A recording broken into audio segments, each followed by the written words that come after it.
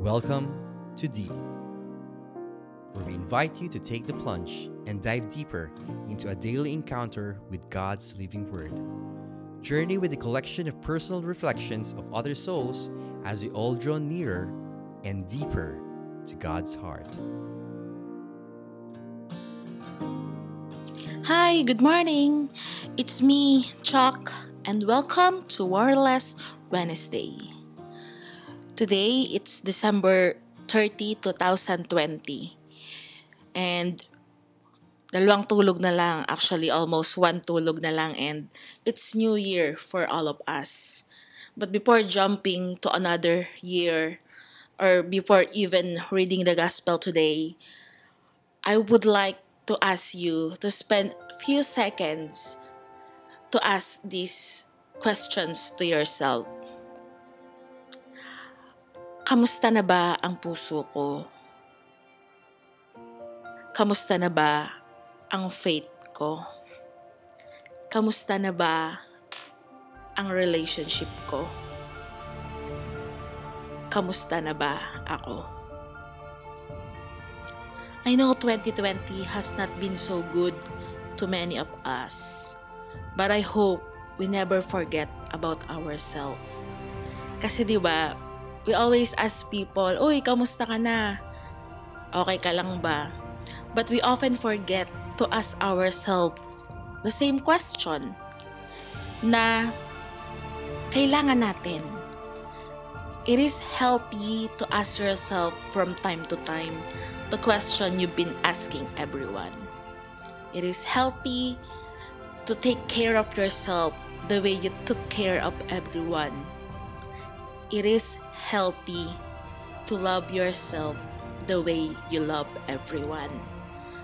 And it's never too late kung hindi mo pa nauumpisahan na kamustahin ang sarili mo, kung hindi mo pa nauumpisahang alagaan ang sarili mo, kung hindi mo pa nauumpisahang mahalin ang sarili mo.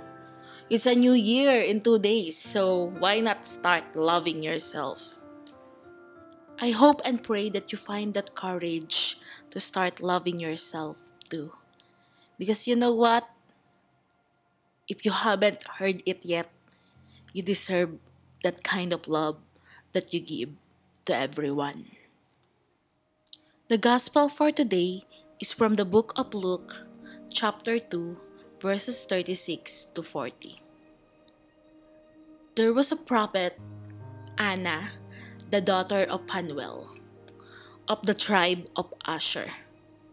She was advanced in years, having lived 7 years with her husband after her marriage, and then as a widow until she was 84.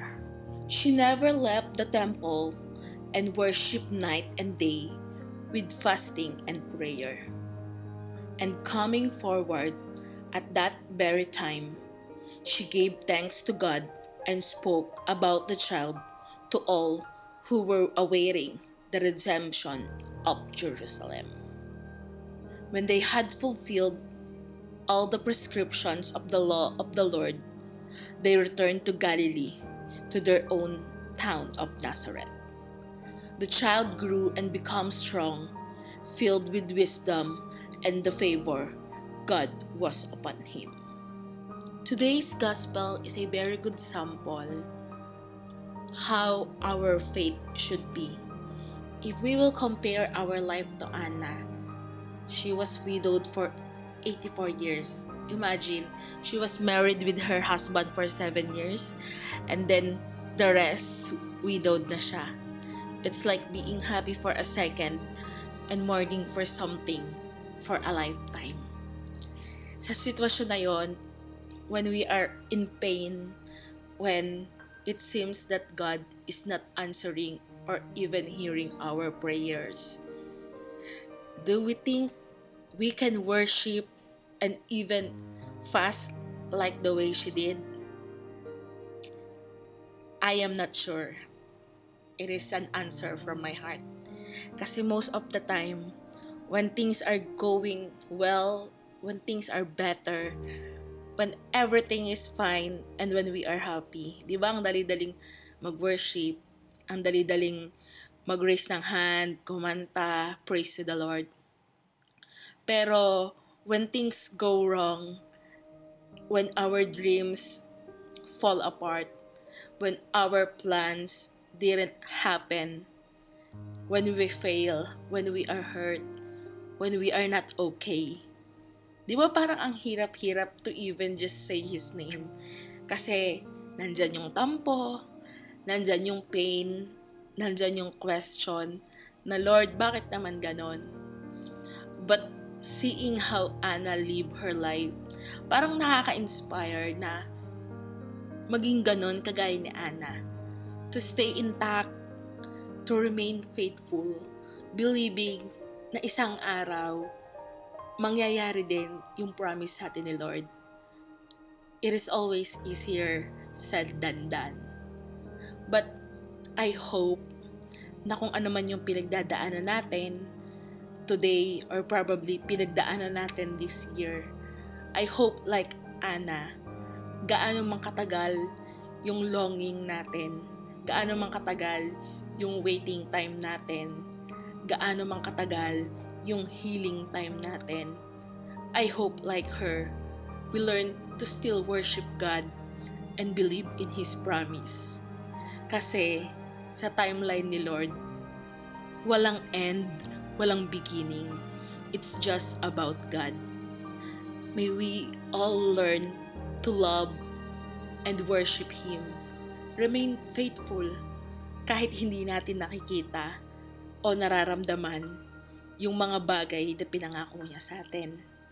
Because at the end of the day, whether we like it or not, in the most unexpected time, yung pinakahihintay natin, yung pinakahihiling natin, yung pinakapinagdadasal natin, He will give it to us.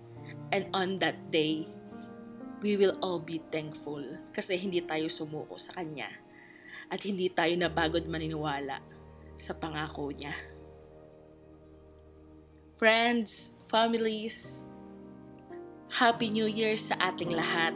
I am praying and hoping that 2021 will be better than this year. And kung ano man po ang dinadala ng ating mga puso, nawa ay matagpuan natin ang kapayapaan ng ating mga puso mula sa Diyos.